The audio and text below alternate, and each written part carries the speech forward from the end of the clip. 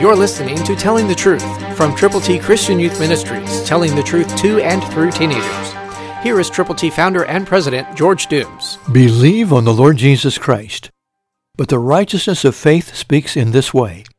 Do not say in your heart, who will ascend into heaven, that is to bring Christ down from above, or who will descend into the abyss, that is to bring Christ up from the dead. Romans 10:6 and 7, New King James. But listen to Romans 10:9. That if you confess with your mouth the Lord Jesus, and believe in your heart that God has raised him from the dead, you will be saved. That is the essential. The thing that we need to understand is that Jesus died, he was buried, and he rose again.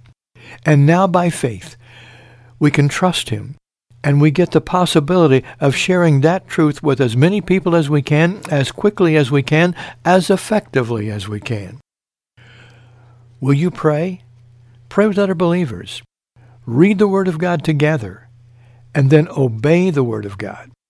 Pray diligently, expecting God to make you usable and to use you to reach others for him, whom to know aright is life eternal.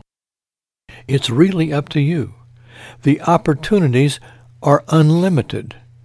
The people who need the Lord are everywhere. Some live near you. Some you know.